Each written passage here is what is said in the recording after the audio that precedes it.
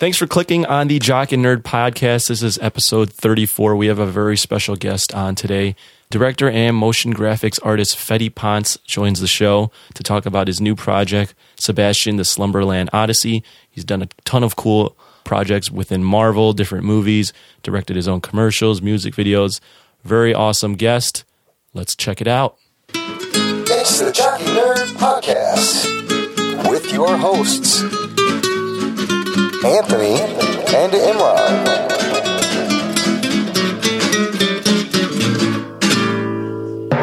Jock and Nerd! Hey, friend, welcome to this episode of the Jock and Nerd podcast. My name is Imran. And my name is Anthony. That guy, that's the jock over there. That guy, if you can't tell by his stupid-ass voice, is the nerd. And we're your host for the Jock and Nerd podcast, where we talk about superheroes and comic books and geek out over TV and movies. Everything. And we talk to really interesting, creative people. Yes, we do. It's one of the best parts of the show so far. And listener, this show is no different. Let me tell you what. Joining us today is director and motion graphics artist Fede Ponce. Fede, thanks for being on the show with us. How's it going? It's going really good, guys. Thank you for having me. I appreciate it. Fede is out west in Los Angeles. Is that where you're coming from, Los Angeles? That's right, LA. Mm-hmm. Where in LA?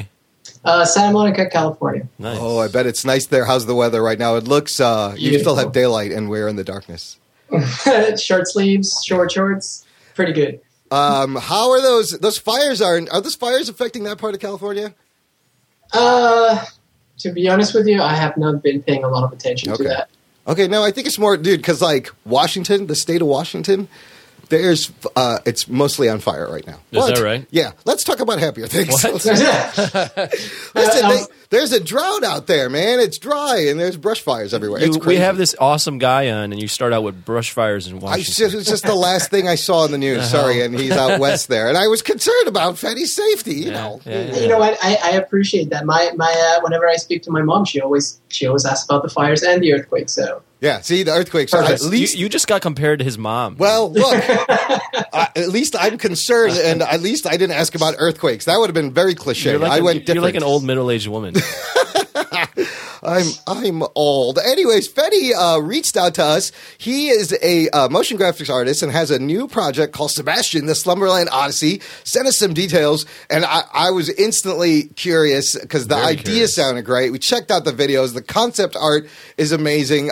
I love it. But, Anthony, you had a question even before we get to that. What was your question you asked? You wanted to ask him? Oh, Fede, what nationality are you? Oh, that wasn't what I was thinking, but that's a good one. That was my question. I was originally born in Mexico City, and lived there for about 18 years. Okay. And then I moved here to California. Because your first name is Federico? Yes. I love Fede Ponce. That's a great name, dude. It's got a great ring to it. Well, it was very difficult for some people here to say the whole thing, Federico Ponce. But, I used to get Frerigo. My God, listen, my name is Imran. I know what you're going through, and really, you have to just embrace people who aren't into ethnic names, because I'd never correct anyone when they mispronounce my name. I just go with it because it's funny as shit. Oh, shit. I think it's hilarious. Wait, what question were you trying to get me to ask him? How did you find us? Oh, that's right. Because Anthony was like, wow, because... Fede is legit, man. He's worked on main titles for Marvel movies. He's way cooler than us. Yeah. we really appreciate you reaching out, because this is very interesting. But I was curious too. How did you hear about us? Well, I don't know about the cool part. I'm a really big nerd too, and I love all the stuff. All superhero stuff. Nice. And absolutely, man. And I think it's sort of a really cool, interesting circle that, and we're all part of that. This very passionate community. And let me see, the way I came across your particular website was, I think honestly, it was just a search. Like, I was just searching for news and reliable. I don't think I've ever heard a show. I actually heard a show, so I was actually looking for that. And when I found you guys, I was like, oh, great. I would love to hear you and get to talk more. And yeah. See, I knew it. He's one of us. I had a feeling that he is a big comic book nerd. And listener, I'll tell you, I got a feeling he's one of us. So yeah, this is great. This is going to be good then. Yeah. At least so he fits in. Yeah, you fit in perfectly. He fits into our kingdom. Yeah. Sir, how about you tell the listener and us, because literally we just met the guy, a little bit about yourself and how you got into motion graphics and filmmaking. Sure. It's kind of kind of a weird winding road story, but I would have to say like it started when I was really, really young, and I was about like 3 or 4 years old, and I couldn't go to sleep. And the way my mother used to put me to sleep was reading ancient mythology, like Greek, Mayan, wow. Persian. Yeah. And I kind of just loved it. I mean, it would put me to sleep, but as I grew older... Put me to sleep. Yeah, and as I grew older, I actually reached out by myself and sort of started reading that, and it was nuts, man. It was such a mind-opening experience, and I immediately started drawing and try to come up with my own stuff. And it just it was like a very natural behavior to me, and it made me a very strange duck. It made me a very strange person, He's one of us. I knew it. I'm going to say this over and over again. Speak for yourself. Except for the jock. The jock is, that's why he's here. But you and me, sir, are, we're right there. Right here. Continue. Yeah. I love this story so far. So, no, I mean, it gets even nerdier if I can All say right. What ended up happening was that I honestly, and I don't know if a lot of your listeners feel this way, but when I was going through that stage, I was really lonely. I felt really weird, and wanted to talk to kids my age about Morpheus and the Mayans and all these things, and they didn't know what that was, and so I used to go to this really old comic book store right by my house. It was right next to a pharmacy, and then there was an arcade, and then there was a comic book store, and I would just go in there and like take refuge, and it was awesome. I loved that. But I remember my first comic was Superman, and I was hooked. I loved Superman. It really sort of influenced my life, and but it was kind of weird. It was funny because being there, I always loved the comics, and I always loved that world. I always sort of felt like these authors were onto something. I was like, hey, this guy feels like me, Yeah. But I was always compelled to write and draw my own stuff. So I would go home and immediately draw and write something similar. That's awesome. Yeah. So, I mean, that's a lot like me, like you, dude. man. I would spend the summers at home, between school in the basement. In between long cries because you were depressed. Well, you know what held my tears back were the bottles of India ink and the quill pens and Bristol board, and I would just make up comic books, and then I would literally I would photocopy them, staple them, and I would hand them out in my neighborhood and have people. I don't know why. I just always I had that.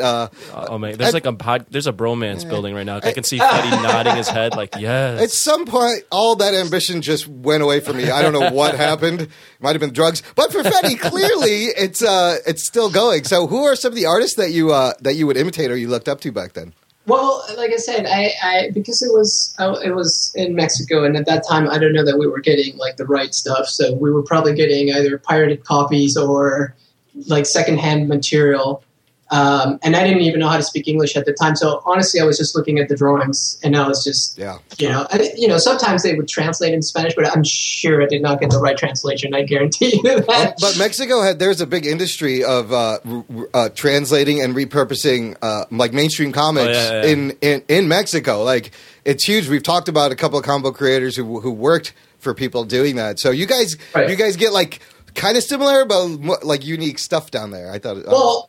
At that time, I'm not sure that there was that happening. Right now, hell yeah. Biggest consumers of anime. And, nice. Definitely huge market right now. Wow. Absolutely. But yeah, no. Back in the day, I was. Yeah, I was looking at you were looking at the stuff and you were just drawing it. You weren't paying attention to who was really drawing it. Exactly. Gotcha. And like I said, it wasn't really part of the culture. It was this subculture thing. So I didn't really have friends to whom talk about it or what. It was a very personal thing. Right. So anyway, so from there, I just sort of assumed that was strange thing to do. So it never occurred to me that I could make a living out of that. Yeah. And nobody ever told me about that. And my family was a very traditional family. So I don't know if you guys are familiar with Latin American culture, but if you are a male, you are going to do whatever your father did. So, Oh, okay. Okay, yeah. No, it's similar to like, I'm Pakistani, so I should have been an engineer. I have air quotes on because nobody knows. Like, that's what they just tell you. Like the older Indian Pakistani, you should be an engineer or a doctor. Of course. Yeah, well, yeah, Filipinos, it's doctor. Yeah. I'm so part Filipino. yeah. I'm also part Polish, so maybe like a construction worker. I don't know. Yeah. So yeah, or cleaning houses. Yeah. But yeah, we all have those kind of things in ethnic cultures like ours. So. Sure, totally, and that's such a good point that you guys bring up because every culture sort of bring its own weight of responsibility. Yeah, and and it's beauty. stupid. It's just stupid. Just stop. Can we stop that? It's pointless. Can we just do what we want, please? Yeah. How are we supposed to progress and like find new things when like everyone's just gonna be the same thing? Can we just draw? Yeah, that's and that's how I bet you felt that way too. Because like I grew up, I just wanted to draw for a living. Like I wanted that to be my job.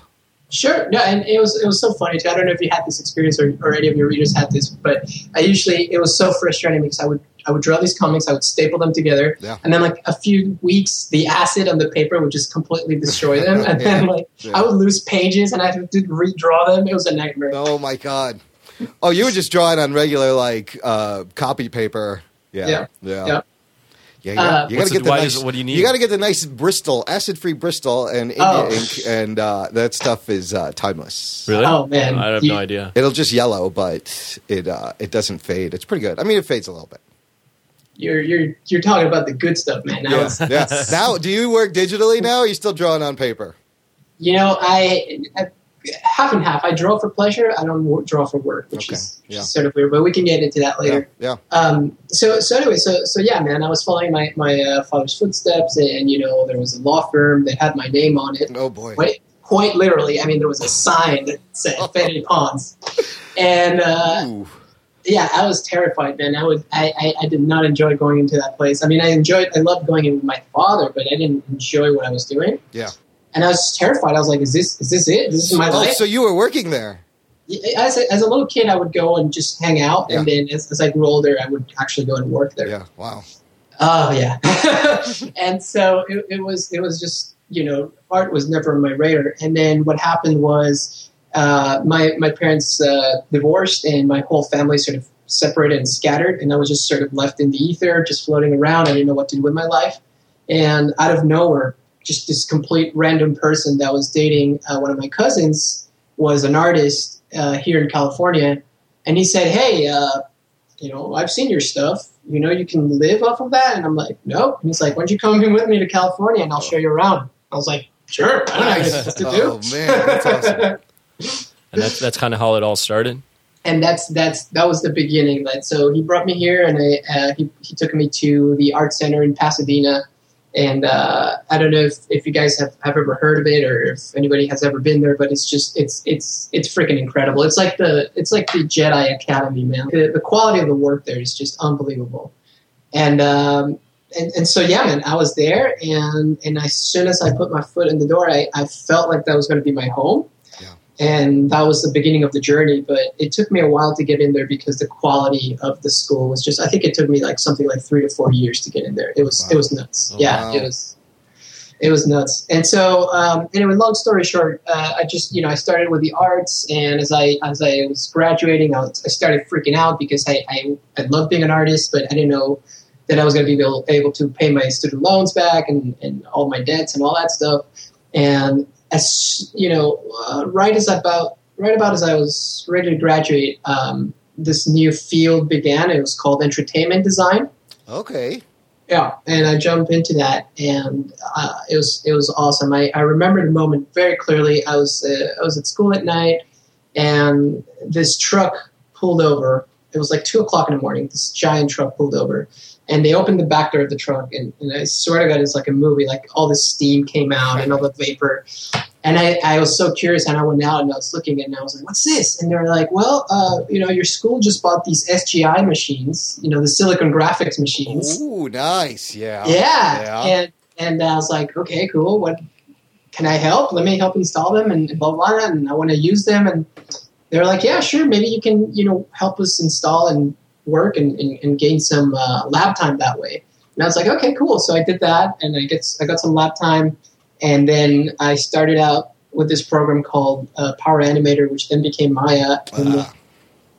I was going to ask, is this where you started working in After Effects, Maya, Cinema 4D? Exactly. Yep. That's where the transition from doing the practical stuff into the digital world began. Yeah.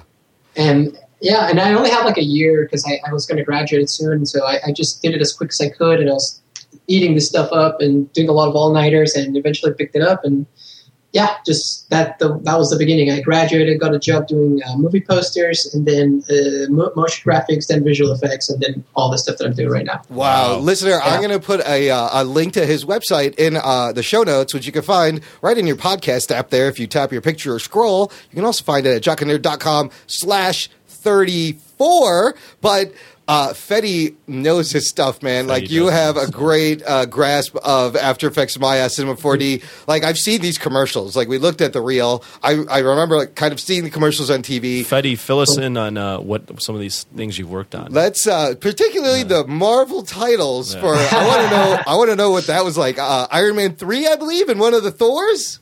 Sure. Well, actually, it's I've had the luck to have jumped on the Marvel bandwagon early. Nice. I was one of the few people that was working on the original Iron Man. This is a long time ago.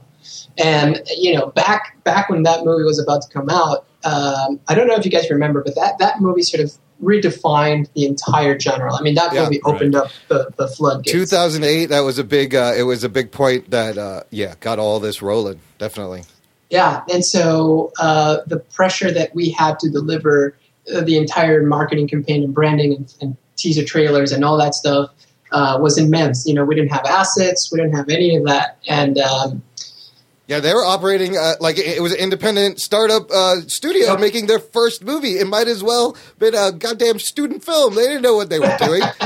And look at what was that like? That vibe. And fill in the listener too on what exactly you were working on in terms of marketing and design and all that stuff. Absolutely. So the way it worked is like exactly what you were saying, Imran. It's like it was like this very, very, I don't want to say scattered and disorganized because it wasn't like that. It was just very hectic and the pace was really fast. And so particularly what the part that I worked with is we would get footage, just green screen footage, would get a script, and then we were supposed to interpret the script and the footage into some sort of story. Whoa. And then take that story and that raw material and then formulate all the visual parts of the marketing campaign.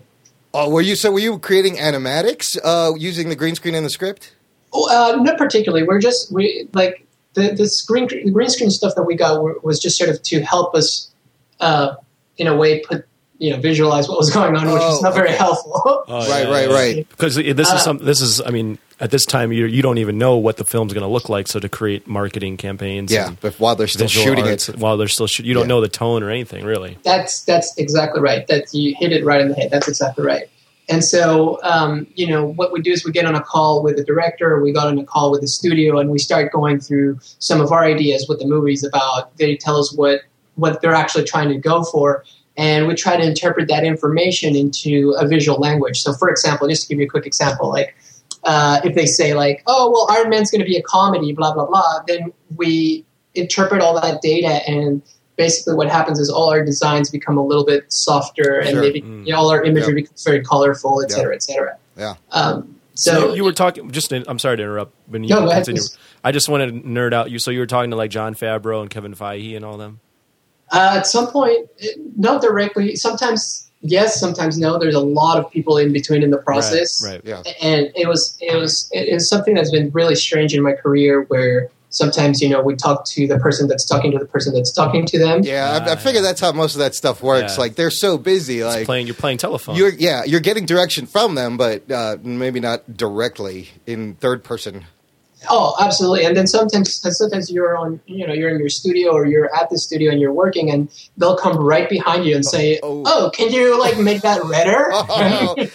I imagine that's got to be a little bit nerve-wracking. That's like the principal coming in, or your art. Like that's like me in art and drawing class, and the teacher is like hovering over my shoulder, and I'm like, oh shit, I hope I don't fuck this up.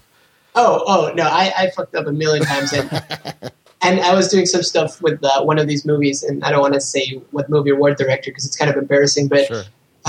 It, let's just say it takes place in space, and it's a fairly famous franchise. And so I was doing some titles for it, and I felt the tap, and I heard the director say, yeah, that looks really good, except, it's a little bit hard to read, blah, blah, blah. And I'm like, yeah, I know what I'm doing. I'm just trying to bring the audience in a little bit more, give them a little bit of more intrigue, and have them find the title, not so much be boom in their face. You don't want to spoon feed them. Yeah. Yeah, exactly. And then he goes, oh, that's a pretty good idea. Okay, bye. And then he left. And then I just kept working. And then somebody else came by, and then they were like, did you know who you were talking to? And I'm like, no, what? That was so-and-so. And I was like, oh, my God. Dude, but you're trying to help. They respect that. Like a lot of guys, yes. They're surrounded by yes men. Somebody's got to be like, you know what? That sucks. Let's try it this way. And sometimes that never happens, and you get shitty movies come out.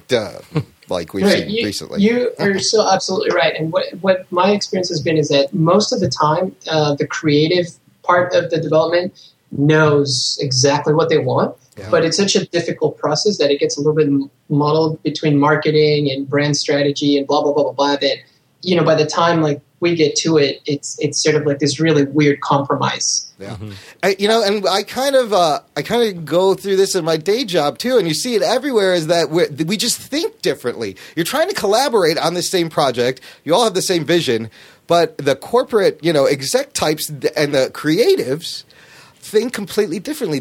Sometimes they need to be shown things. And they can't just go off description and, some kind of copy. You're like, no, it's going to look like this. And they'll be like, oh, yeah. Oh, that looks cool. But that's always the struggle. Absolutely. And I think, to your point, what happens is like the corporate part of it, which is not to demonize them at all or not. They're doing a great job, but their job is to recreate success, basically. Yeah. And our job as artists is to inspire and create something new. So it's sort of a clashing force. Yeah, that's a good point. They're like, let's do this again, man. It's money. But as creative, you want to push it forward. You want to evolve it. You want to add more character, more development, enrich the world. I mean, they're like, okay, that's great, but how's it going to make us money? Right. Exactly. So on these movies, I'm just trying to get paint a picture. So you're creating these like titles, and then you're creating the marketing pieces that come out as well? Right. So it depends. It's on a per project basis. So, for example, there are certain projects that require a lot of visual material, not just the title. They require a lot. For one of the Iron Man pieces, there were a lot of effects that weren't ready at the time. They wanted to release the trailer, so we had to come in and fill in and actually recreate the armor and put it in a bunch of shots. Oh, wow. No kidding. Yeah, no, absolutely. And or sometimes, the effects, the scene would collapse practically, so they wanted us to add more fire, add an explosion, because I wasn't ready. Yeah. So we would just go ahead and fill in those blanks, And how quickly did you get good at the motion graphics software? Because, so Anthony, if you don't know, Fede works in like After Effects, Maya, Cinema 4D, right. 3 huge pieces of software that everyone uses that you could do amazing things with, and the more you have time with them, the better you are. This is all for live action, too? This is all for broadcast, film, live action, adding special effects, doing these titles. Pretty much making anything look like anything, my home base is Photoshop, Illustrator, InDesign. This is like the moving version of Photoshop. And Fede, later on, if we get a chance, I'm trying to teach myself After Effects, and I was going to ask you for some advice for the newbie. Please. But how quickly did you learn this software or get really comfortable with it when you started using it? Sure.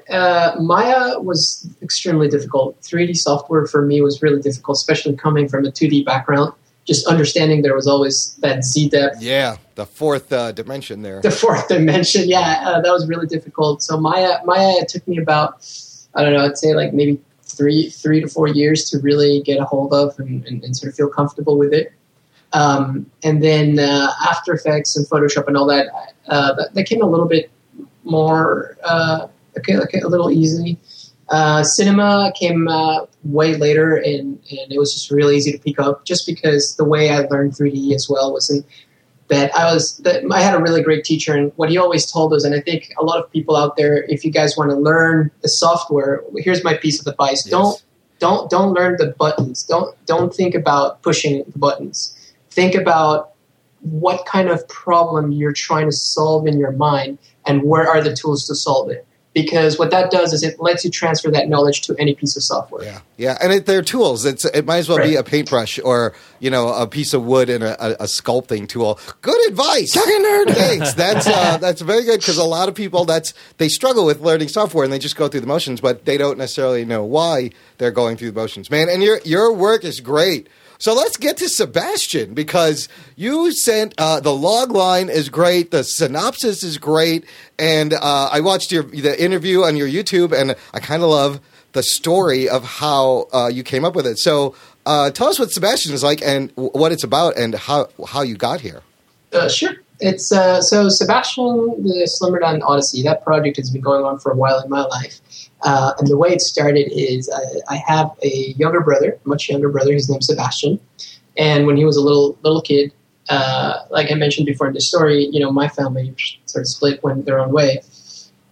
So it was very difficult for both of us to stay in touch, partly because I was also coming here to California to see what was going on here. I was going back and forth between Mexico and the U.S., so it was a very difficult time for the two of us to connect and to have a relationship. So the little times that I had with him, I would sit with him and tell him stories, and I was trying to figure out, like, okay, how can I tell him about my life, and how can I tell him about these things I've learned in a more mythological manner. So I started inventing these stories, and then when he was go to sleep, I would tell him, the stories about Slumberland and blah blah blah, and the two brothers.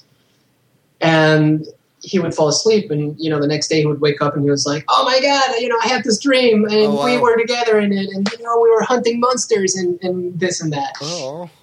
And it was just great, man. It really let us connect. Then we would get on the phone when I was here and talk to him about it, and then at some point he grew older and he was like, "You know what, man? I'm not really sure this is really true." And I was like, no, it's true. Let me bring you some creature, some pictures of creatures that I've seen in the world, and then so what I would do is I would actually illustrate them, put them on tint them with a little coffee, give them a little burn, and then I would bring all those pieces of art to him and show him these ancient. Oh, that's so cool.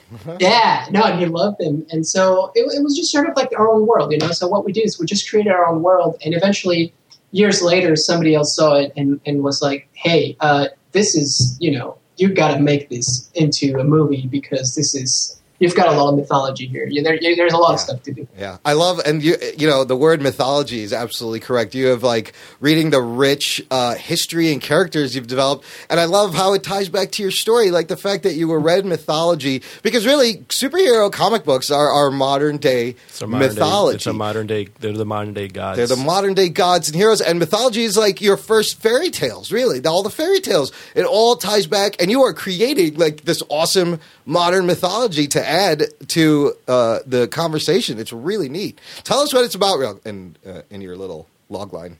Sure. So basically, in a future, a peaceful world, in a peaceful future that is ruled by artificial intelligence, the act of dreaming is punishable by death. So people are not allowed to dream anymore. And there's this young boy named Sebastian, and he's the only boy that can dream, and he does so freely. And so he presents a true danger to the system. So that's in a nutshell what the story's about. Wow, I love it. And this is you're trying to make this into a movie? Well, that's a different story altogether. Oh boy. So this is what the story behind that story is. So basically, as soon as I started getting prepping for to write the script and create this world. As you mentioned before, it's a deep mythology. So there was a lot of writing, a lot of versing through the information, parsing through it, and I was extremely lucky to have found a very amazing producer in Mexico. His name's Lionel Frid, and he was incredible. He believed in the project. He fell in love with the project, and he was a warrior. He was a warrior right next to me, and he was fighting the battle. And we're trying to get this thing made. And during that process, we met with Berta Navarro, who's a producer for Guillermo del Toro. That's awesome. Geek boner. Sorry, you deserve it for that. That's great. And to Leo's credit, he approached her. It took him about a year to actually get her trust and to open up to us. And so she finally met with us, and she saw the project. She loved it, and she helped me out, and she helped me develop it, and she gave me like a lot of tools and a lot of her time. And it was a really beautiful experience. But the one thing that I got out of it was that it was I was in over my head. The story's massive. There's just no way I can tell the whole thing over a script. Being a first-time live-action director, I mean, I've directed a lot of commercials, a lot of music videos, a lot of this stuff. But being a first-time live-action director, there's just no way that a studio's going to jump in and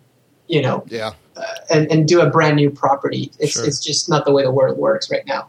So what I decided to do with it is, instead of doing the film, is I've broken it up into a series. And what I'm trying to do is right now is I'm trying to do a crowdfunding to develop a pilot for the series. Oh, nice. I definitely think this will benefit better as an episodic series, because that's what you have so much rich history. You can keep this going for so long So if it clicks, then you can keep telling this. You can keep evolving the story. Whereas a film is just 2 hours, 1 hour and a half, whatever. Whereas an episodic, you can keep evolving. And these days, man, you could just do it and put it on the internet. You don't need a big studio. The man knows how to work the software. He could do it. He could do it in his underwear in his bedroom, and it would look great. I'm just saying, however he likes to be comfortable. I don't know. But I mean, we're looking at some of these character sketches that you have of Sebastian, and I really love Roback. The Robacks, the design for the Robacks are really cool. But man, this is like a mix of like the Sandman comic books meets just. He mentioned Flight of the Navigator. It has a very Princess Bride vibe also, and the reason I like that is that people, like when I was growing up, I don't know if it was the age, it was the 80s. Those were just great, feel-good, wholesome storytelling movies. Especially The Never-Ending Story, where the kid's name is Sebastian. That movie sucked me in. They killed the goddamn horse. Atreyu's horse died. It was the saddest thing. And then at the end, I'm yelling at Sebastian to say the name. Say the name, Sebastian. It's all dying. The nowhere's going to get you. The nothing's going to get you. But I feel like they don't make that kind of wondrous material for it. It connects with adults and children, but this Sebastian very much feels like that. Well, can I jump in? Yeah, go ahead. This is your show, man. This is all you, man. Imran likes to talk, but this is your show. Thank you. Well, Imran, the thing is, what you're saying right now is it's the reason, one of the main reasons why I have not pursued this through this system, and this is you've hit a very special core in my being, which is the fact that in those years, in the 80s, you had Labyrinth, you had Neverending Story, you had Willow, you had all these fantastic worlds and movies that were really had a mythology to it. It was because these properties came from storytelling from a point of view where mythology and metaphor had a powerful impact on your personal life, right? Yeah. So now what's happening is that that's no longer the case. What's happening right now, which is really strange, and I don't understand why, is that there is a sort of really strong move to rationalize superheroes and to turn them into spectacle. And what I mean by that is that when I was reading Superman and I came to the U.S., I understood what Superman was about. Superman was wrote by two Jewish immigrants, and they were experiencing what Superman was experiencing. They felt different. They felt like they could offer something to their new society, but weren't able to disclose it. Yeah. And what Superman is really about is about being somebody, is being about an immigrant, and not necessarily to the United States. This is a globalized world. So anybody that's from somewhere else can relate to that. And so when I was here, I felt that. I felt like an alien. I felt different. Yeah. I felt like I couldn't be myself. Wow. I felt like I had the superpowers that I wanted to offer to the community, And so that's the power of metaphor. That's the power of Superman to me. Yeah. That is a great way to connect with the character, but that's not what they're doing anymore, are they? No. I think so. Now I think there's a different approach, a different emphasis, which is I think narratively really interesting and really cool. It definitely people are responding to it. But what's happening is they're taking the superpowers, the sort of metaphysical part of these stories, and rationalizing it, trying to bring it down to earth, trying to make it real, trying to make it gritty. Mm-hmm. Yeah. I don't know what the value for psychological, catharsis is for that, but I do know that it has a massive value for spectacle, which is what's working right now. Sure, that's a good point. It does, but and he just made Superman more relatable than I've ever. That's the best way someone has described Superman to me, because I cannot relate to the character. Only really good writers in many, many books can make it work. But what you said, is perfect, because Superman, he's an immigrant. Yeah, he is an immigrant. But the way I've always looked at him is he's this super powerful alien that's perfect, and that's unrelatable. But the way you just describe him as an immigrant that wants to be able to help and wants to do the right thing is perfect. I agree with him that part of it is the system wants to make gritty movies, which in turn turns the powers from metaphor to spectacle, which removes the soul out of superhero filmmaking movies a little bit. We're starting to see this. Right. And I think it's important to realize that. I think that's really important, because think about, for example, Captain America, right? And you have to understand, like, what is, these characters were created at a particular point in time, and they had a certain symbolic nature that related to something of that time. Now, these characters, in terms of the social context, have been updated, and the new Captain America is dealing with the CIA and these global wars and whatever, and privacy, and all these things are sort of in the mind of the people right now. But what's missing to me, in a personal sense, is that internal connection with who these characters are as individuals. I do not know what is the symbol for the modern Captain America, or I don't understand it.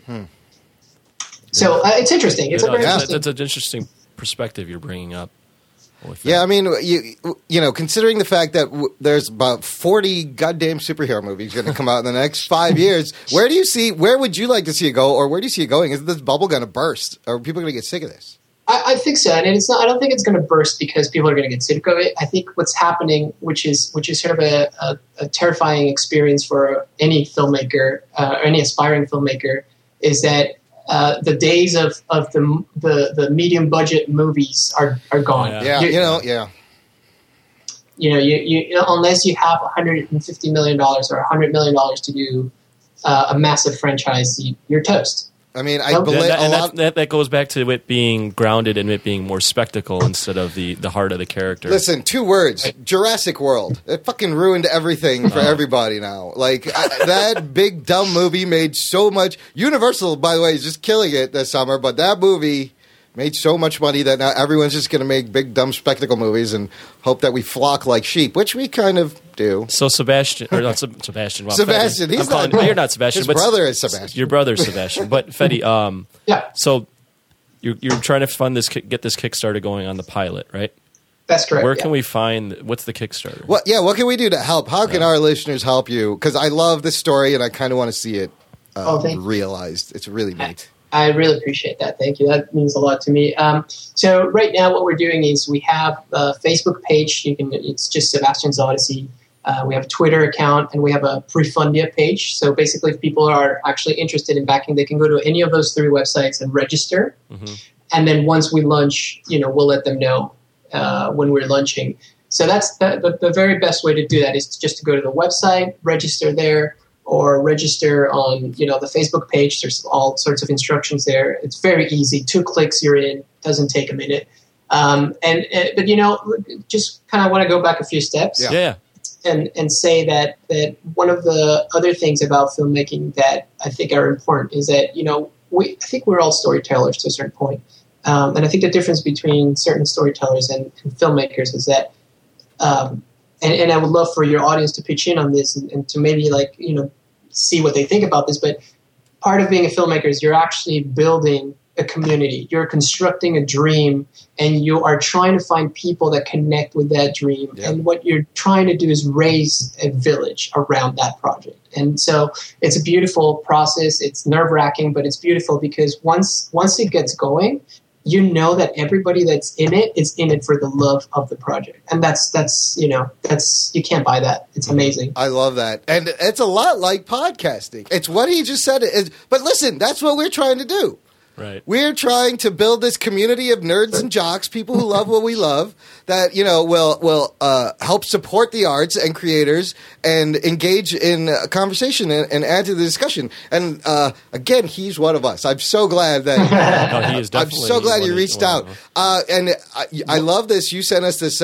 Fantastic Four article. We were going to talk about Fantastic Four for a fourth show in a row, but we kind of have to because your take on it is interesting. Before we get to that, I got a little promo to play. Do you like superheroes? Do you like comics? Do you like film? Do you like comics and films about superheroes? Well, then you're in luck, because we here at A Place to Hang Your Cape have everything for you. We've got reviews. We've got interviews. We've got list articles. We've even got a few videos coming up. Anything you could possibly want that's relating to superheroes, we have A Place to Hang Your Cape, where superheroes go to hang their cape. The name is self-explanatory, really. I don't know why I have to explain it, but there you go. Find it at ap2hyc.com. The H stands for H. The H. The Jock and Nerd Podcast. Listener, all these show notes and these links and wonderful things you can find at jockandnerd.com/34. I still have more questions about the Slumberland Odyssey and all that stuff too. So. All right, we'll go back into that. No. Well, yeah, we're gonna, let's do it now. Yeah, no, I know. You're moving the show, and I'm just like, gosh, I have so many more questions for him. Okay, let's continue. That was what's the let's say you make the pilot, and it gets funded and whatever. What is the dream for this? Is it episodes? Is it a movie? What's the dream for this project? Well, this is a really great question, and I think it's connected to something that Edmund was talking about. And basically, what it is this, right? We are right now we're talking about movies, and we're talking about the spectacle that movies have become, and I think that's great. I think it's a wonderful experience to go and sit in the theater and see the work of thousands of people come to life. I think that's great. I love it. My only reservation to that is that if we sort of continue to do that, right, we turn ourselves into consumers of a product. We begin to consume the arts. Yeah. And what happens is you watch the movie, you consume it, you get pleasure from it, and then you demand more, and then you want more. Yeah. And what happens is you become a passive spectator of the show, which is, again, fine, to each his own. But to me, what's more interesting about what you guys are doing, which is building the community, is that there's feedback, that there is a sort of energy that's pushing forward creativity. And so part of doing the Kickstarter and building the crowd behind this is so that we can really, and this is something that I truly believe in my heart that we can do, is that we can take the crowdfunding model away from being just another tool of consumption and making it an empowering tool for creators. So what that means is that, like, just to give you an example, is in the Kickstarter, we're offering the perks and the limited edition gifts and all this and that. But I am also offering film programs and film scholarships for people that want to do this. I want them to be able to be part of the actual creative process. Wow. Have them in the meetings, be sitting in the meetings at the script readings, and I want to educate whoever wants to be educated about how to make movies from the beginning to the end. And going back to your question, what is this going to become? I don't know. What I want it to become is, I know for a fact that we're going to launch that pilot. We're going to build a beautiful community around it. We're going to definitely expand the mythology through a graphic novel. And if it takes on the shape, if there's parts of it that need to live in film, they will live in film. But it's not something that has a set path. You know what I mean? This is something that's going to develop organically, and we'll see where it goes. So, Anthony, I think this is something that we weren't sure of, but what this is a shift in the paradigm. This is a new model that is starting to take shape. Now, you asked, where's this going to go? Here's what you could do. You back this project on Prefundia. Now you can help take it where you think it should go. You are now part of the conversation. Right. Exactly. So it looks like what he's doing is he wants to encourage interaction. Yes. So the interaction. I love it. The community in it, instead of being a consumer and just waiting for the product, I'm interacting with this product and I'm helping take this wherever it's supposed to go. Yeah, so you would answer your own question about what is this going to be. Now, I love the point you made in that Fantastic Four review was just like you said. There used to be patrons of the arts, and now there's just fans who act like babies, pretty much, and want more and more without knowing why. And now this is a shift back towards the patron with your Kickstarter. Patreon does this. So Prefundia is just it's just the Kickstarter, same thing, right? Yeah, basically what it is just right now, as we're finishing the details of the campaign, the Prefundia just lets people know what it's about. It just gives them a little preview. Oh, you haven't launched yet also? No, we have not launched yet. Okay, you're pre-launch. And this is what I love, because as I was looking at the concept art, as I was reading the description, I was like, this would make an awesome comic book. It looks like a comic book. Yeah, and this would be an awesome animated Netflix series, an episodic series. This would be a great live-action show on HBO. Like, it could be all of those things, easily. It can be. The audience will dictate where it goes, right? Is that the plan? In a way, yeah. I mean, here's the thing. This is all the characters that you see. These are people. These are characters that are based mostly on obviously my psyche, but obviously also my experience in life, right? Yeah.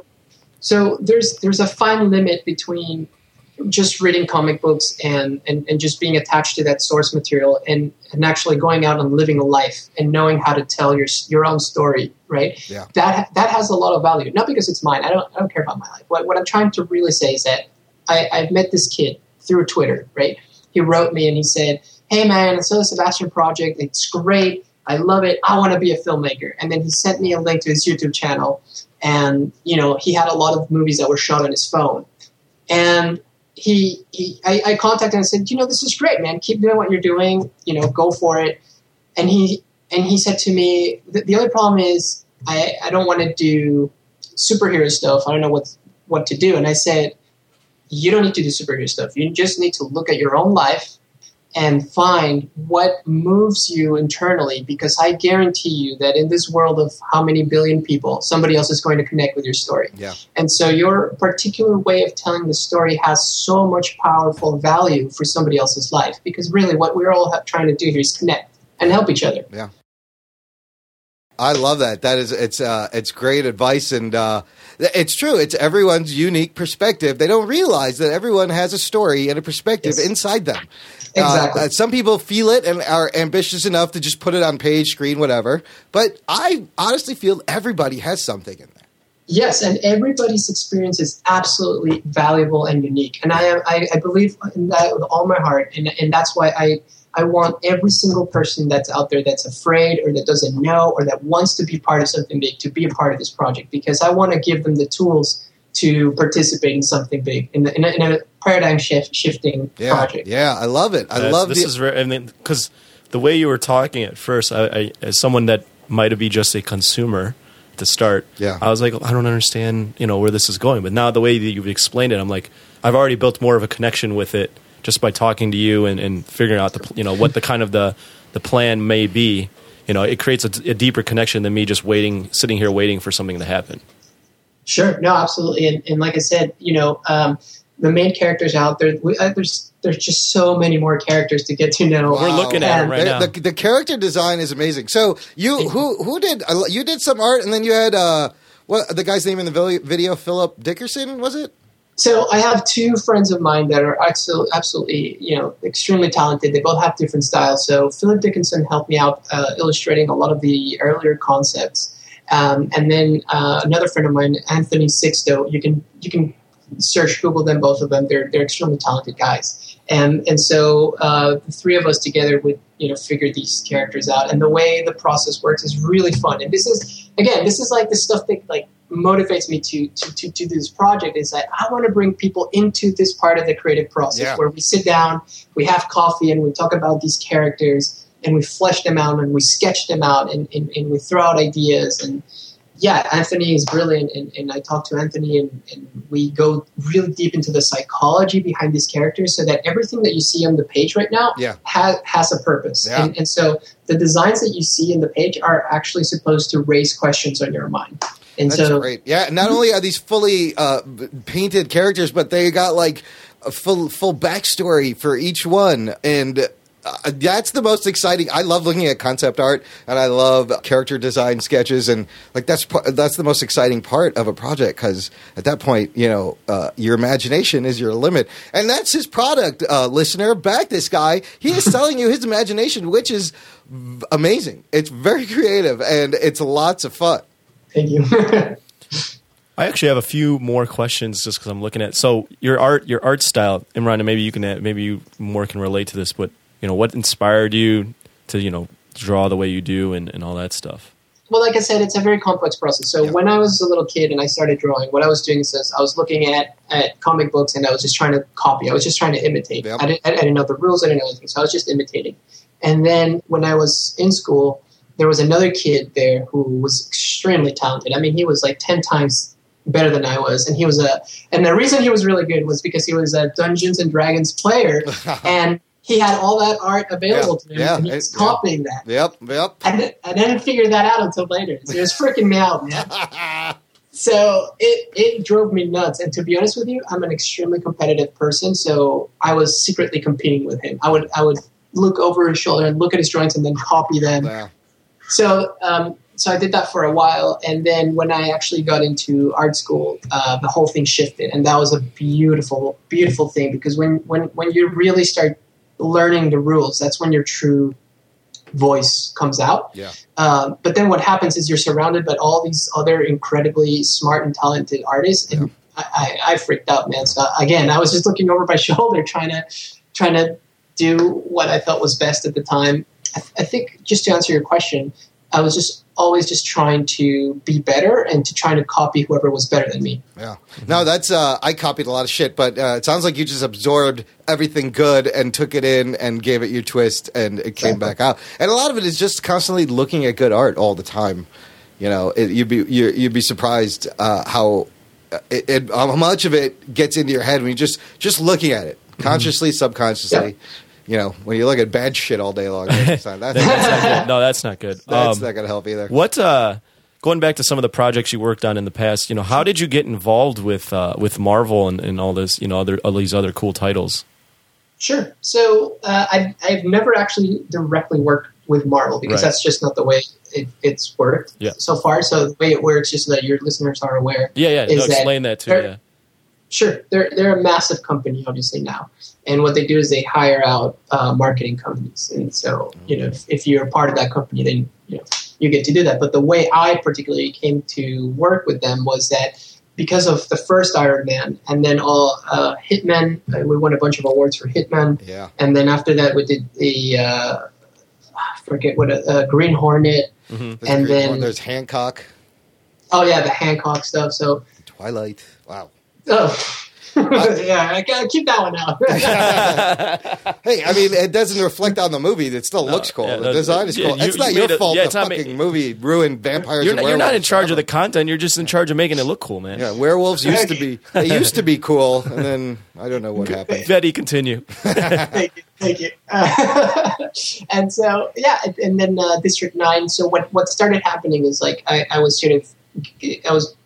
being known as the superhero guy. Wow. So now, when I started my own company, these companies reached out to me and said, "Hey, I saw that you did Avengers. Can you come and do some concepts for, I don't know, whatever, Iron Man 3, 4, 5, or, can you do Thor?" And so it's just kind of, you do 1, you do 2, you do 3, you get kind of good at it, and then that's all you're doing for the rest of your life. Yeah. So it's a blessing and a curse, because, like, as much as you want to work, you're like, I wanted to do other stuff. You don't want to be labeled. Yeah, you don't want to be labeled as a superhero. You don't want to get a real creative guy doesn't want to be labeled as one thing, right? So have you directed? You've directed things also, right? Yes. I've directed a few TV commercials and a few music videos. Yeah. Mm-hmm. How's that? How'd you find that experience, moving from behind a computer screen to, like, right there? There we are. Oh man, that's a beautiful question. It's a very different experience. On the one hand, you are, the physicality of actually creating a piece of art on your own, time, on your own space, in your own mind. Yeah. It's a very different experience from actually being on set and sort of having to guide an entire army of people toward a goal. Yeah. To be honest with you, I felt very comfortable the first time I did it. I felt sort of at home with it. Wow, nice. Well, no, and then until somebody else came to me and he said, "You did all these things wrong." Shit. Oh shit! and then what happens is this is really funny. So you go in really like comfortable, and what I call that blissful ignorance. Yeah. So you're blissfully ignorant, and you're very happy with what you're doing. And then what happens is somebody tells you how you screwed up, and then you go, "Oh." And then you go and start reading books about it, and you're like, "Oh shit, I don't know anything about it." No, that's how it is with anything. Like so I'm in sales, and I thought I was the shit in sales. You thought you Mr. Jock Sales hotshot, didn't you? Yeah. What have we learned? And then I went and met some guy that had been in sales for a lot longer, and I was doing my sales pitch on him or whatever, and he basically ripped me a new ass and told me I was doing everything wrong. But literally though, there's two when you get to that point, you continue what you're doing. There's two ways you can take that. You're like, you know what? That guy doesn't know what the hell he's talking about. I'm good. I'm good at what I'm at. Or you get better. You learn. You come back and you do a ton of research, and it inspires you to be like, you know what? I can get a lot better. Yeah, that's the fork in the road, and we've talked about it, and it applies like when I said going to art school the same way. You think you know everything, right. You got to fake it till you make it, and then when you hit that point where you're like, oh, I don't know, shit. Where you meet someone that's more intelligent than you in something. Yeah. You have two options, and a lot of people throw it away and think that they know shit and don't listen, but really, it's at that moment you strip it all down and you build it back up properly, and it just becomes so much better. Fede, can you name drop some? Oh, go ahead. You have a point right there. Oh, I just wanted to jump in real quick. Yeah, go ahead. And sort of share with you something that has been very helpful to me, which is just get very comfortable with the idea of pain, emotional pain, and sort of sacrifice. Because if you use that to your advantage, if you use that as a motivator for improvement, you'll become unstoppable. Mm-hmm. If you look at fear as a force of improvement, as a force of development, you will become unstoppable. And that's what, honestly, that's the way I'm wired. Is I see a challenge, I get terrified. I always experience fear, but when I feel that, it propels me forward. Yeah, it doesn't shrink me. Yeah. Fear is a very powerful motivator, and it can. Sure is. It scares a lot of people, but and I've noticed this too in my life. If there's something that I'm fearful of, then I know it's something that's going to be a really good challenge and something that I'll grow. That's excellent. It's so hard. It's so hard to understand that too, because half the times it shuts me down, right. And I forget that. Well, that's what it does to normal people. Well, but you're right. I forget that if you're afraid of this, it's probably the right thing to do, because if it wasn't, then you're just content. You're just content. And your project, Sebastian, is super ambitious, my friend. I'd be super afraid to do that. Yeah. What can you name drop, or just you mentioned commercials and music videos, just for the listener to know, what commercials, what music videos have you had a directorial hand in? Sure. Let me. Let's see. I've done some stuff for Michael Jackson. I a couple of commercials for Michael Jackson. I did a few things for TNT for the channel. Did some stuff for Mountain Dew, for Red Bull. Wow. Directed some commercials for Hornitos and another drink called Mezcal. I did a full thing for the Emmys for the Music is Life campaign on CBS. Oh wow. Well, you've done a lot of things, man. Yeah. And it makes me, I don't know about Imran, but it makes me feel like I haven't done anything. We haven't done shit. We just turn on a recorder and spew this bullshit into a mic and call it a day. Oh, boy. Oh, shit. This is where we're trying to create something. Are you working on like other projects are you full-time on Sebastian now? I'm full-time on Sebastian. Oh, nice, man. He's all in. That's great. Yeah, so you're literally all in. How much of this does it take up of your day? 100%. About 12 hours every day from Monday to Sunday. Again, it's a passion project. That's what you got to do, man. You have to go all in. You just got to max out your credit cards. This is literally the leap of faith, right? Because you've built up your resume. You've done the SFX stuff. You've done the directorial stuff, and now you're kind of combining that all into your own project. And now you're taking the jump, basically. That's exactly right. Yes. Wow. I mean, there's no going back for me after this point. Well, listen, we will put links and everything, and let us know when the campaign starts, and we'll get the word out there. And I think our listeners are gonna, if you like Sandman and really fantasy magical. What else? What would you say, Fede? Let him do it in his own. In your own words? What is the project? I think this is a really exciting opportunity because this is a sort of new genre that I'm developing, which is called sci-fan. Yeah, I saw that. What does that stand for? That's science fiction fantasy. Okay. And it's basically what we're doing is there's two worlds, right? There is the physical world, and that's where all the social context for all the behavior happens. And that's what sets up the story. It takes place in the future. That's where we are able to analyze a lot of the things that we are sort of afraid of technology right now, where I investigate a lot of how human relationships will evolve in the future. But then we have the dream world. And the dream world is more about the internal world of each character. And in that world, we don't really talk about the social context. We talk about emotions. We talk about creativity. We talk about the inner workings of, the human mind. And when you bring those two worlds together, you get this massive clash of stories, and it's pretty ambitious. It's crazy too that you bring up the dream world, because there's a lot of research done on all things human and brain and all that stuff. But dreaming is still something that like modern science they can't explain it, and it's different. It's something that a lot of modern scientists still want to be able to figure out, and it can't. It's something everyone is fascinated with. It's fascinating. Too. Yes.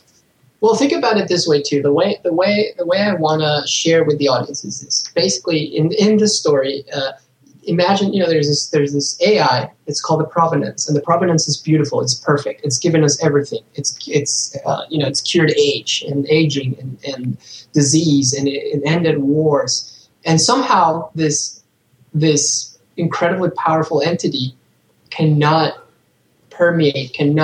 access the dream world. Yeah. Why is that? Yeah. Mm-hmm. So that's the first part of it, and I'm really excited to tell that part of the story. It scares them. Well, we can't even. I mean, even nowadays, we can't access even like when you dream. Yeah. If you don't write down your dream right immediately after you wake up, it goes away. It's so fleeting. Yeah. Dreams are very fleeting. Exactly. And now, on the other hand, like in the real world, think about this for a second. So right now, you and I were talking, we're having a great time. Or are we? Oh, shit. We could be dreaming right now, fellas. Sorry, continue. Well, if you had been dreaming for a really long time, you'd really have no way of knowing. Right? No, this is like, it reminds me of Inception a little bit too. Like, we don't really know if we're three dreams in deep, maybe.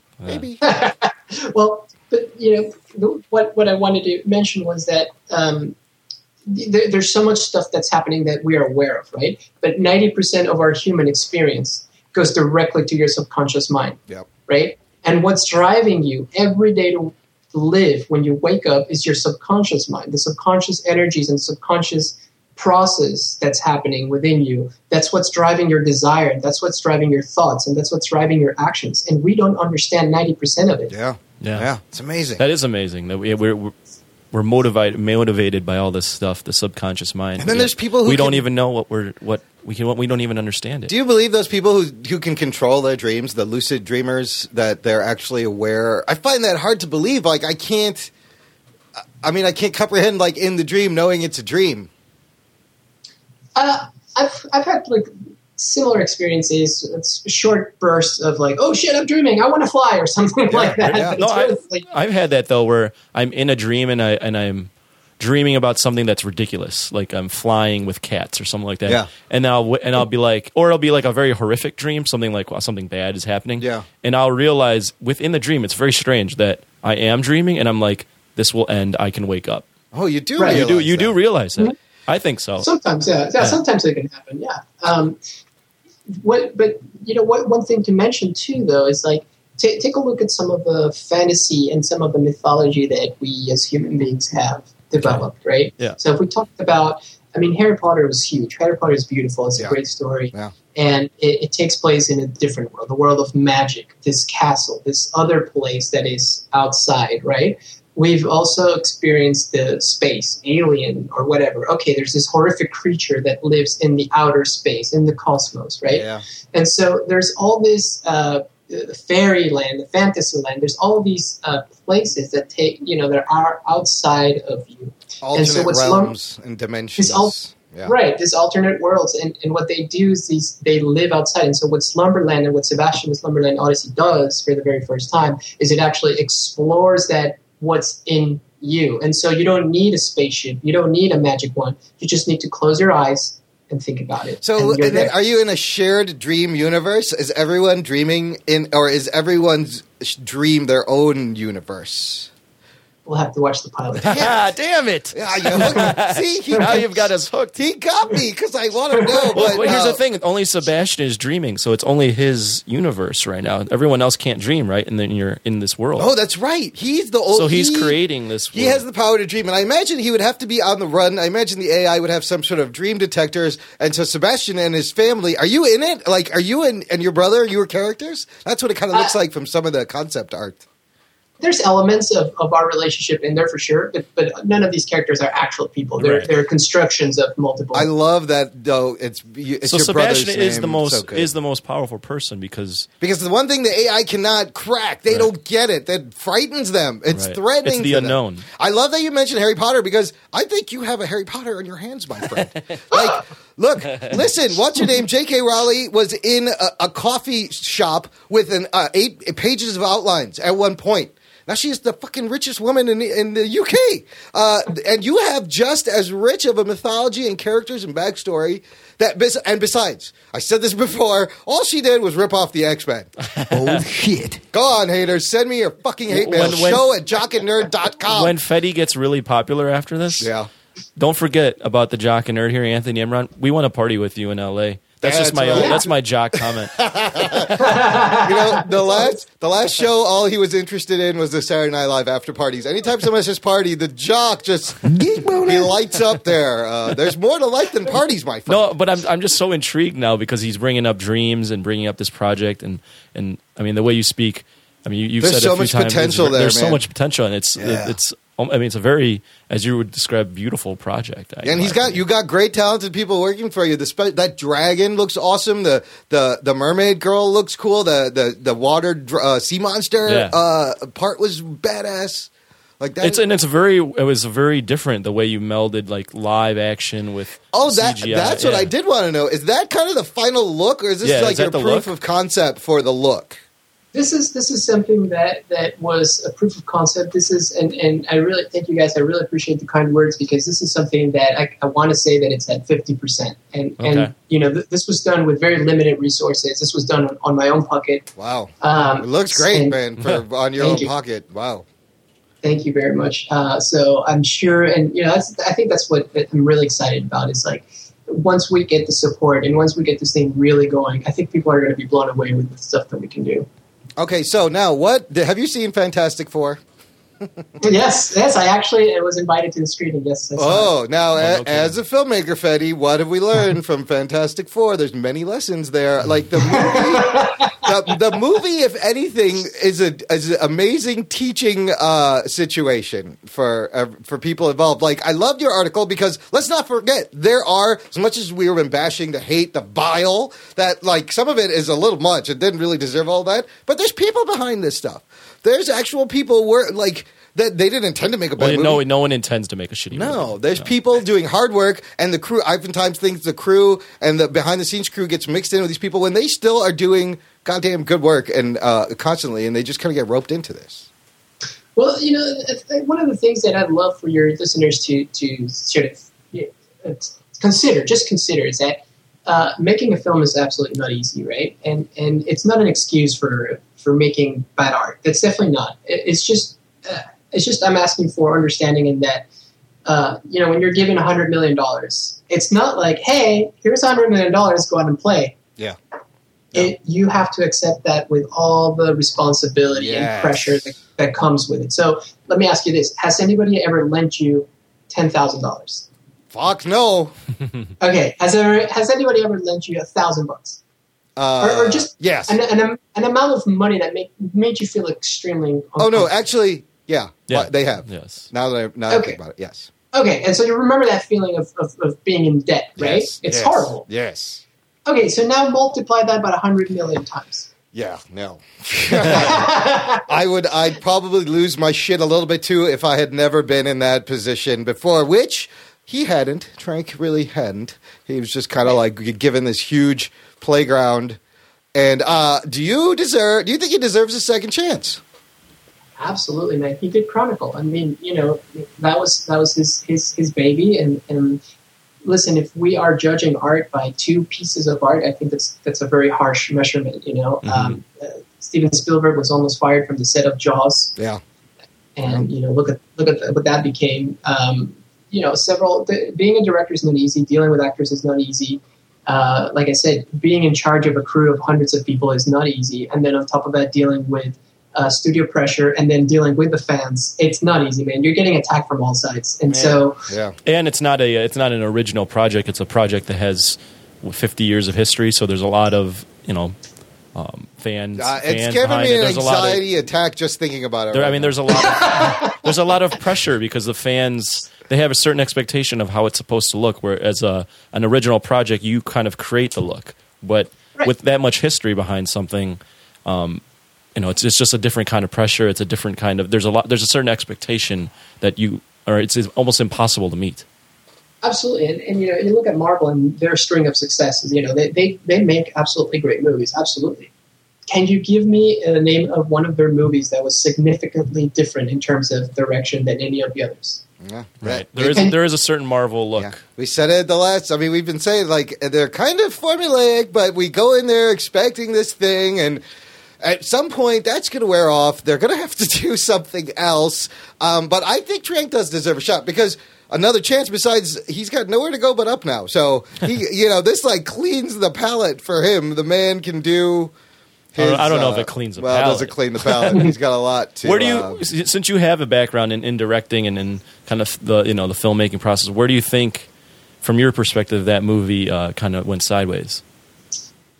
That's a great question, man, and honestly, it's a very difficult question to answer because it's not the director's cut. It's not the director's movie. Yeah. So I don't know if you guys have been reading some of the material, but basically, from what I understand, because I don't have insider scoop yet. No. But basically, from what I've understood, is that there were some arrangement. They had agreed upon a project at the beginning of the project. Then certain things were taken away from the project. Yep. And then toward the end of the project, the final edit was not in the director's hand. Yep. So it's a very difficult thing to sit there and say, well, this is a good movie or a bad movie. I'll tell you what. Were there great parts of that movie? Yes. Was it entertaining? Yeah. Was it one of the best superhero films I've ever seen? No. Did it deserve the hate and the horrible press that it didn't? No.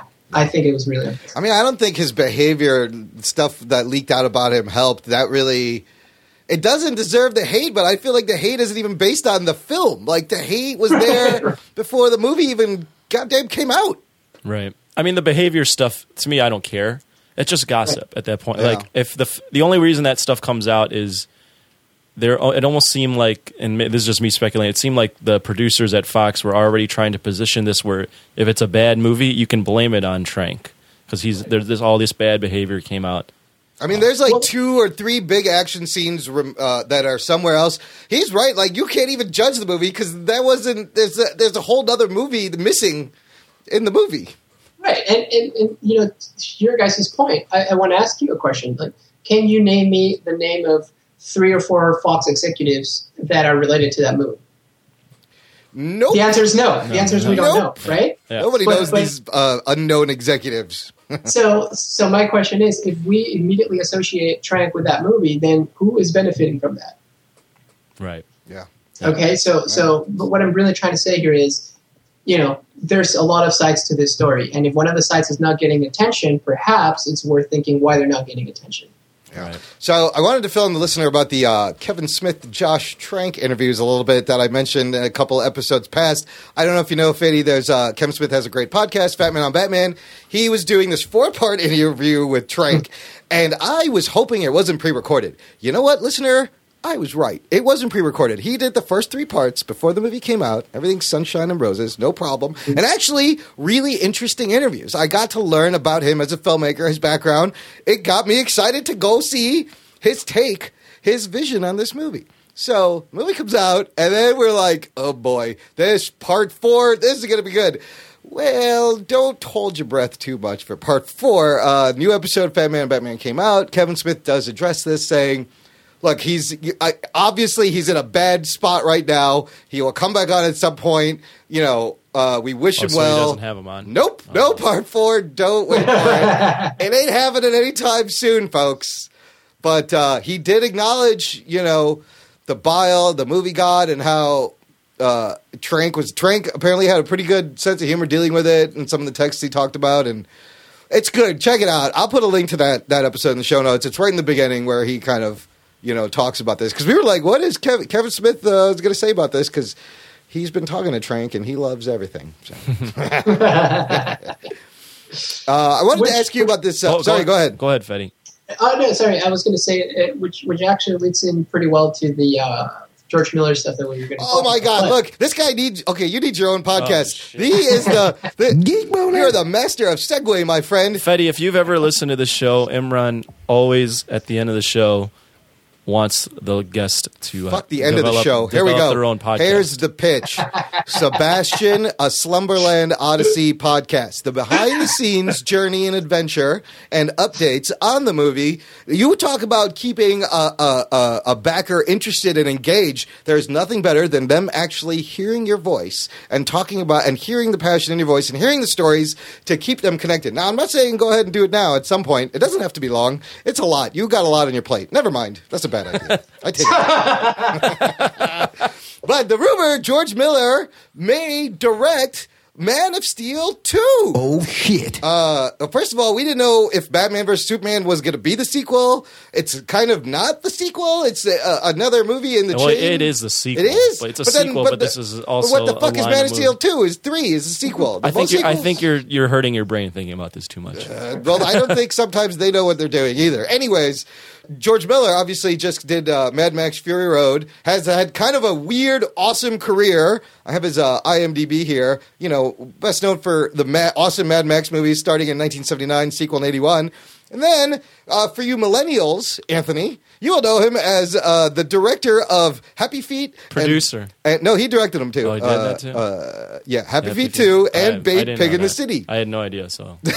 So you don't know George Miller at all, Anthony? That name means nothing to you? The name, I understand. I know the name. But yeah, I mean, Happy Feet, I wouldn't ever have associated with George Miller is the man that will put his stuntman's life on the line to shoot the most badass action scene you've ever seen. I love how you're going on this huge rant and you haven't even seen Mad Max. I've seen the beginning of Fury Road at the barber. He had a bootleg, and he put it on while I was getting my hair cut, and I was like, holy shit, this movie, dude. It is so imaginative and wild and crazy.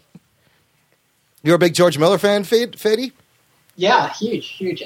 One of the things that you know I really admire from him is that you know he's got a long history of movies, but he's done crazy movies. I mean, he went from I think it was Lorenzo's Oil, The Witches of Eastwick. You have? I've seen Lawrence's Oil. Ew, why? Why not? You're an old middle-aged woman. I saw that in grade school. Witches of Eastwick is a great movie though too. Yeah. Right, and I think he did.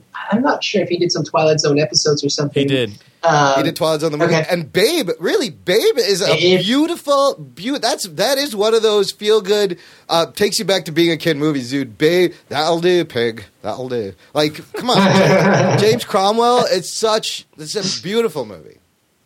Yeah, so you know, if somebody is able to transition like that, if somebody's able to transition like that from Babe to Lorenzo's Oil to Mad Max to Mad Max Fury Road, that person's brilliant in my mind. That's a talented motherfucker. So what do you think of him potentially directing a Man of Steel 2 movie? So Yeah, no. So the only other director who I think is on par with that sort of creative, the very just incredible brain is.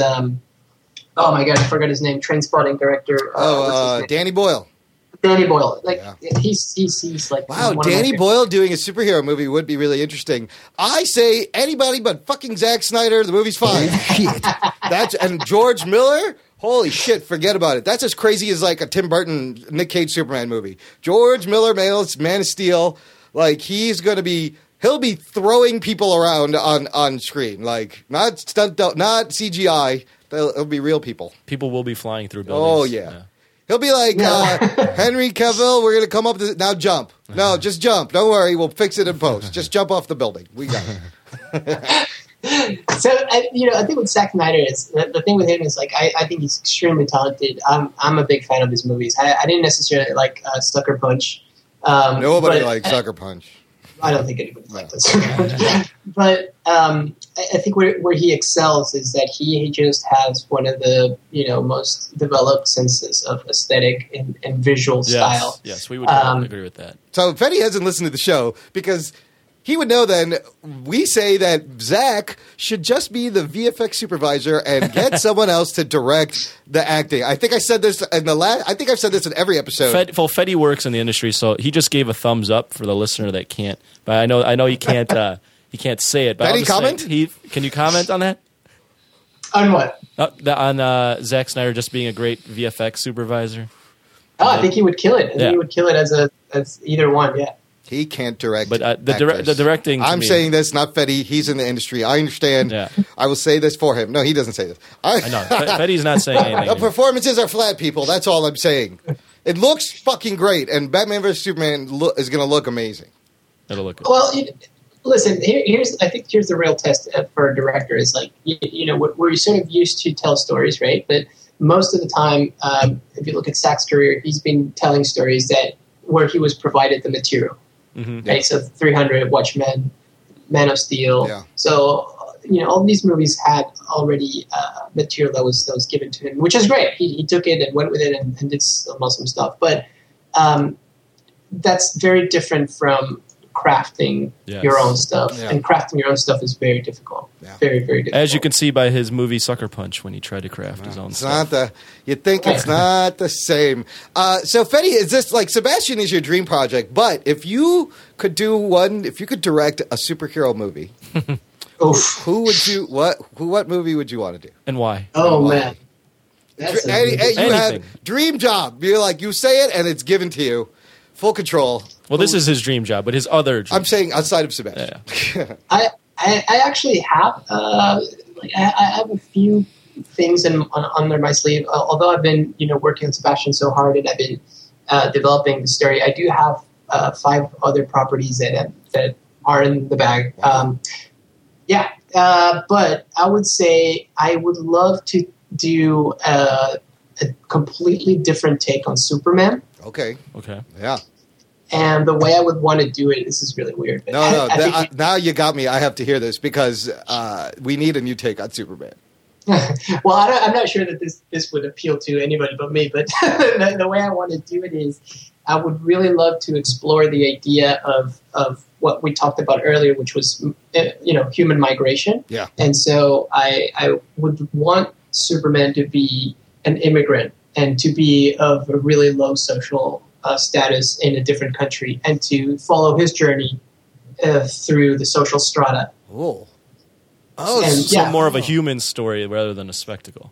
Absolutely more of a human story that would, for example, the way I've sort of been writing about it is that I had this story where, he's a immigrant and he comes into this new country, and obviously all immigrants sort of face a really big challenge, fork in the road, and that is, do you adapt to the country that you're in and thrive in it, or do you fight against it and become a criminal in it, right? Yeah. So it's a difficult choice, and sometimes it's not even your choice. Sometimes you are pushed to one or the other. Yeah. So I think it would be incredible to have the notion of a superhuman that is coming to terms with these weird powers be in that fork road and say, do I become part of this criminal part of the society because I don't believe, because this country is not hosting me and it's not, I don't know, it's not like, it's not receiving me, or do I become a thriving part of this society because this country is giving me everything I want? So, I like that. Assimilate versus rebel against the system. Exactly. Now, so it's kind of like Superman Red Sun. Now, I was going to mention that. Yeah, imagine if Kal-El's ship lands, let's say, like in Central Asia, and he's raised by a poor family, like in Tajikistan. And then he has to he's raised by goat farmers. And then he, like any other immigrant, he makes his way over to America. But the whole time he has powers and he has to decide based on the morals that he's learned from his family which way to go, whether to use. Ooh, that's really interesting. And then you can explore the nature versus nurture aspect as well. Where Absolutely. Is it the environment or is it the human, what's inside the human? Because, man, part of me, if I came over and I had those powers and I was being treated like shit because I was an immigrant, I would fucking just wipe everyone out and be like, fuck off. But I'm not as good of a person as Clark Kent. That Clark Kent would have to be a better person. Well, and I think to me, to that point too, the way I have thought about Superman and I've written this character is that I don't really care about Clark Kent because Clark Kent is I don't know, it doesn't mean anything to me. To me, what's the more interesting part about Superman is exactly what you just said. Yeah. In the face of adversity, how do you not abuse your own power? Yeah. And what kind of person do you have to be mentally and physically to restrain yourself from taking action? And here's what I got to say about it. Have you ever been in a situation of violence or aggression where you didn't retaliate? Yeah. Right? Yeah. And what does it take for you to have that type of self-control? That's the kind of person I'm interested in. And making those decisions. That's good. And it's crazy too that the type of especially with Superman's powers, he can easily how is it to the exploring of the restraining yourself when you know you can win. It would be so easy to go bad. Yeah. It's so easy to when go bad. When you know you can win very easily. It's like, doing something. It's doing the right thing, even though you know that this is all bullshit. I can just fucking I don't have to hold back. I can just take care of everything and I can win. And all the motivation would be tied to what this planet, this country, these people mean to him. Because otherwise, he doesn't have to do anything. What about a story, Fede? I'll throw something at you. Okay. Sure. You know how Superman at the end of the day is an immigrant, but I mean he shows up in America and then he's been drawn as a white guy. What if Superman is not a white guy? Well, now you are talking about my project.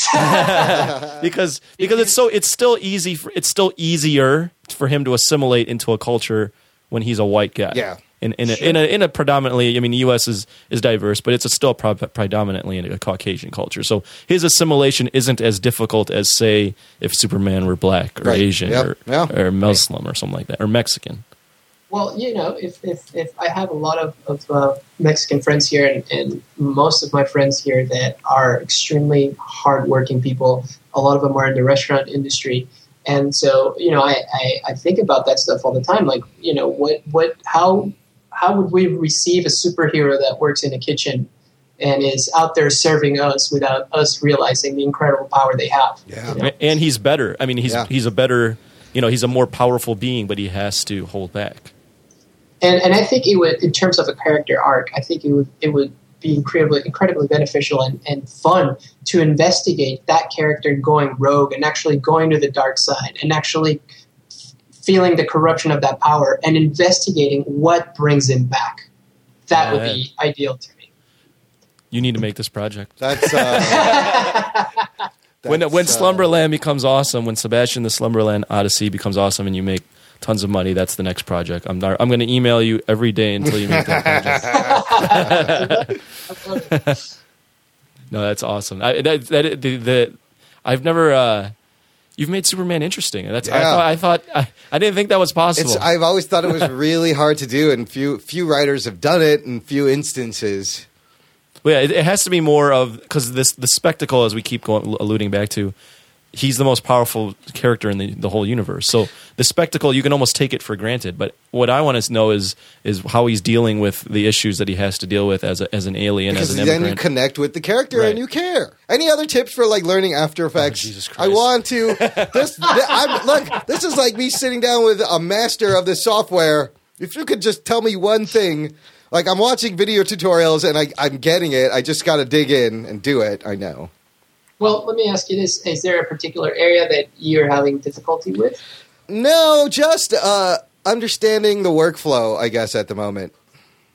Sure. I think it depends. Are you gearing more toward animating something in After Effects or designing within After Effects? Or well, as a project, I wanted to do like a little animated intro with our show music, like like a type intro with some of our graphics. Real simple, just as an initial project.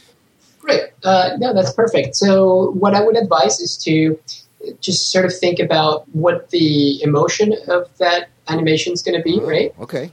And then just think about like the main principles of animation. Just think about like, anticipation. Is the type going to go in and then kind of slow into the plate? Or is it going to slam into it, right? Depends on what kind of emotion you want. Is it going to be a double beat, ba, ba, ba, or a triple beat? Is it going to come from the left, from the right? All that stuff. And then what you do is think always from the general to the particular, right? So specific. Okay. Exactly. So just sketch, just like you would sketch something on paper and just be really loose about it. Yeah. So same thing in After Effects. Set your timeline to 10 seconds. Screw it, right? Okay. And then just figure out what's it going to do at the beginning, what's it going to do at the end, and then you're in between. Then you break it in half, right? Okay. So then you have 3 keyframes. You have one at the beginning, one at the end, one halfway through. And then you take the first chunk and say, okay, what do I want it to do in the first chunk? And then you just break it down and keep breaking it down, That is exactly what I wanted to know. That's really helpful. No, you don't understand, dude. Like, no, I don't. This is the non-technical shit you can't find searching the web and watching tutorials and reading tutorials, because this man lives this. Like, that same way, like, I would teach someone Photoshop because I just use it 8 hours a day. I wanted to talk to someone like that. Thank you. Talking nerd. That was awesome. Where can people find you if they want to contact you and find Sebastian? I'll have all these links in the show notes, jockandnerd.com/34. Thank you. Just visit sebastiansodyssey.com. Look for us on Facebook. Same thing, Facebook, Sebastian's Odyssey. Twitter, that's Prefundia, Twitter, Facebook, and the official site. That's the best way to get in touch with us. And like I said, since I'm sort of in this world completely, I rarely look at my own website anymore. I rarely look at like any other outlets that I have for my own work anymore. I'm just if you want to get in contact with me, that's the best way to do it. All Sebastian, all the time. Yeah. I love it. This has to happen. I love it. This project has to happen. The art is beautiful. The story is beautiful. It's touching. No shit, Fede. Like, I didn't know. Right, you were skeptical. I walked in a little skeptical because that's fine. You can walk. You should be skeptical. You shouldn't be you shouldn't love everything that comes out right away like you do. But I came in very skeptical because I just didn't know what the project was. I looked at the video and I looked at some of your interviews and I was still kind of confused. But you've done a very good job of selling me, and the paradigm shift of this is the new interaction with a project and not just consuming. I'm completely sold, man.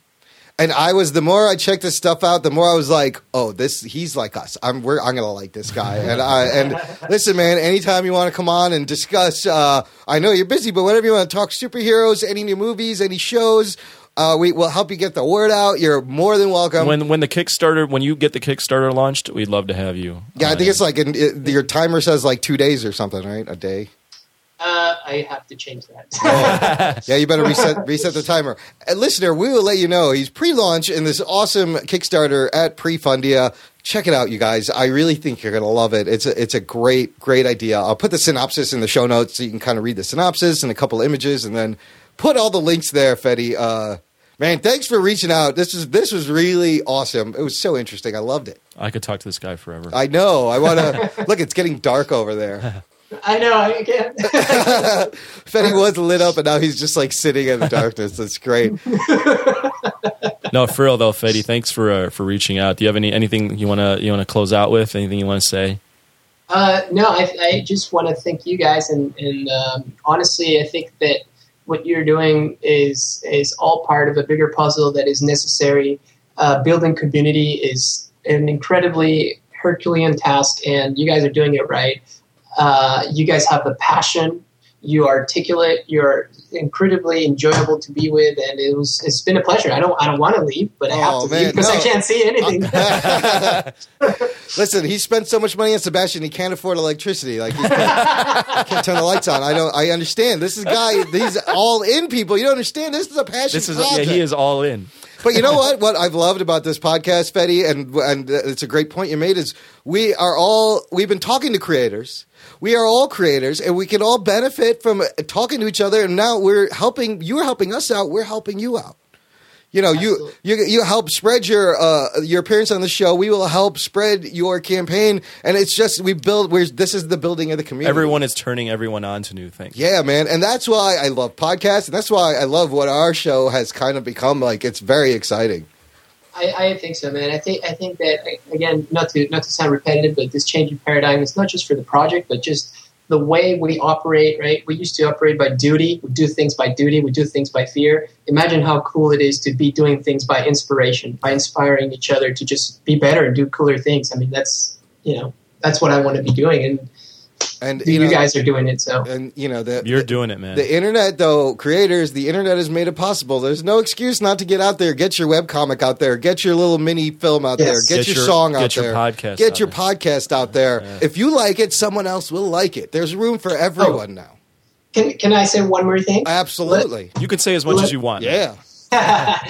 One thing that I want to share is that this is not the time to be afraid. This is not the time to keep your stories to yourself and be afraid that they're going to be stolen. Forget that nonsense. We're over that.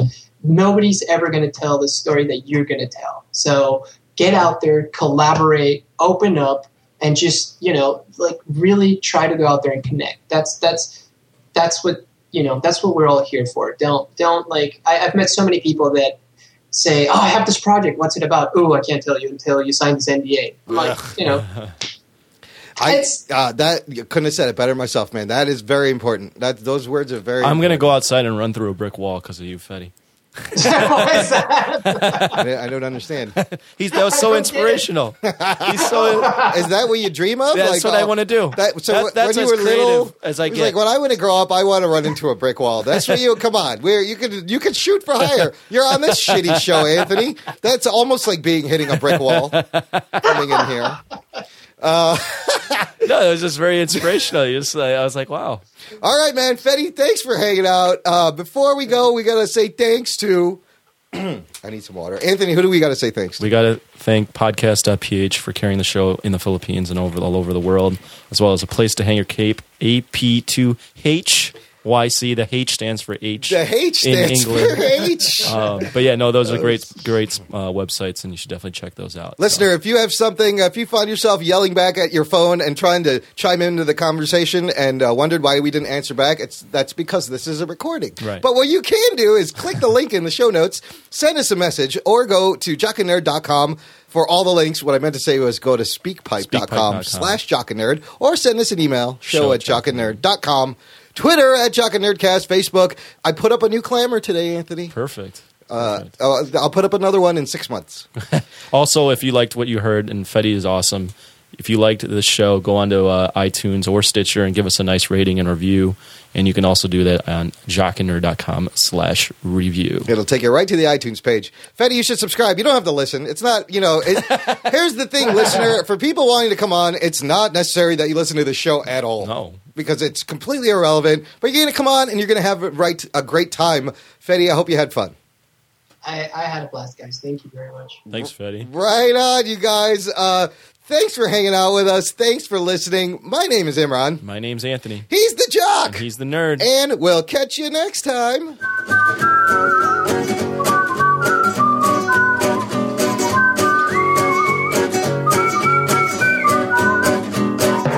Jock and nerd. And And what else? So, well, I'll play some music, and I don't know if you've heard the show before. We do a little intro. I'll intro myself and Anthony, and then I'll introduce you, and then we'll just start there. Sounds good. Let me ask you a quick question before you start. Yeah, go ahead. Right now, I'm getting a picture of Venom. Is that what I'm going to be seeing? Oh, hold on. Let me turn it on. I don't know if you. I don't know. I don't know if you're going to be happy seeing that. Hi, sorry. There we go. Cool. Awesome. Here I am. We should probably go back to Venom.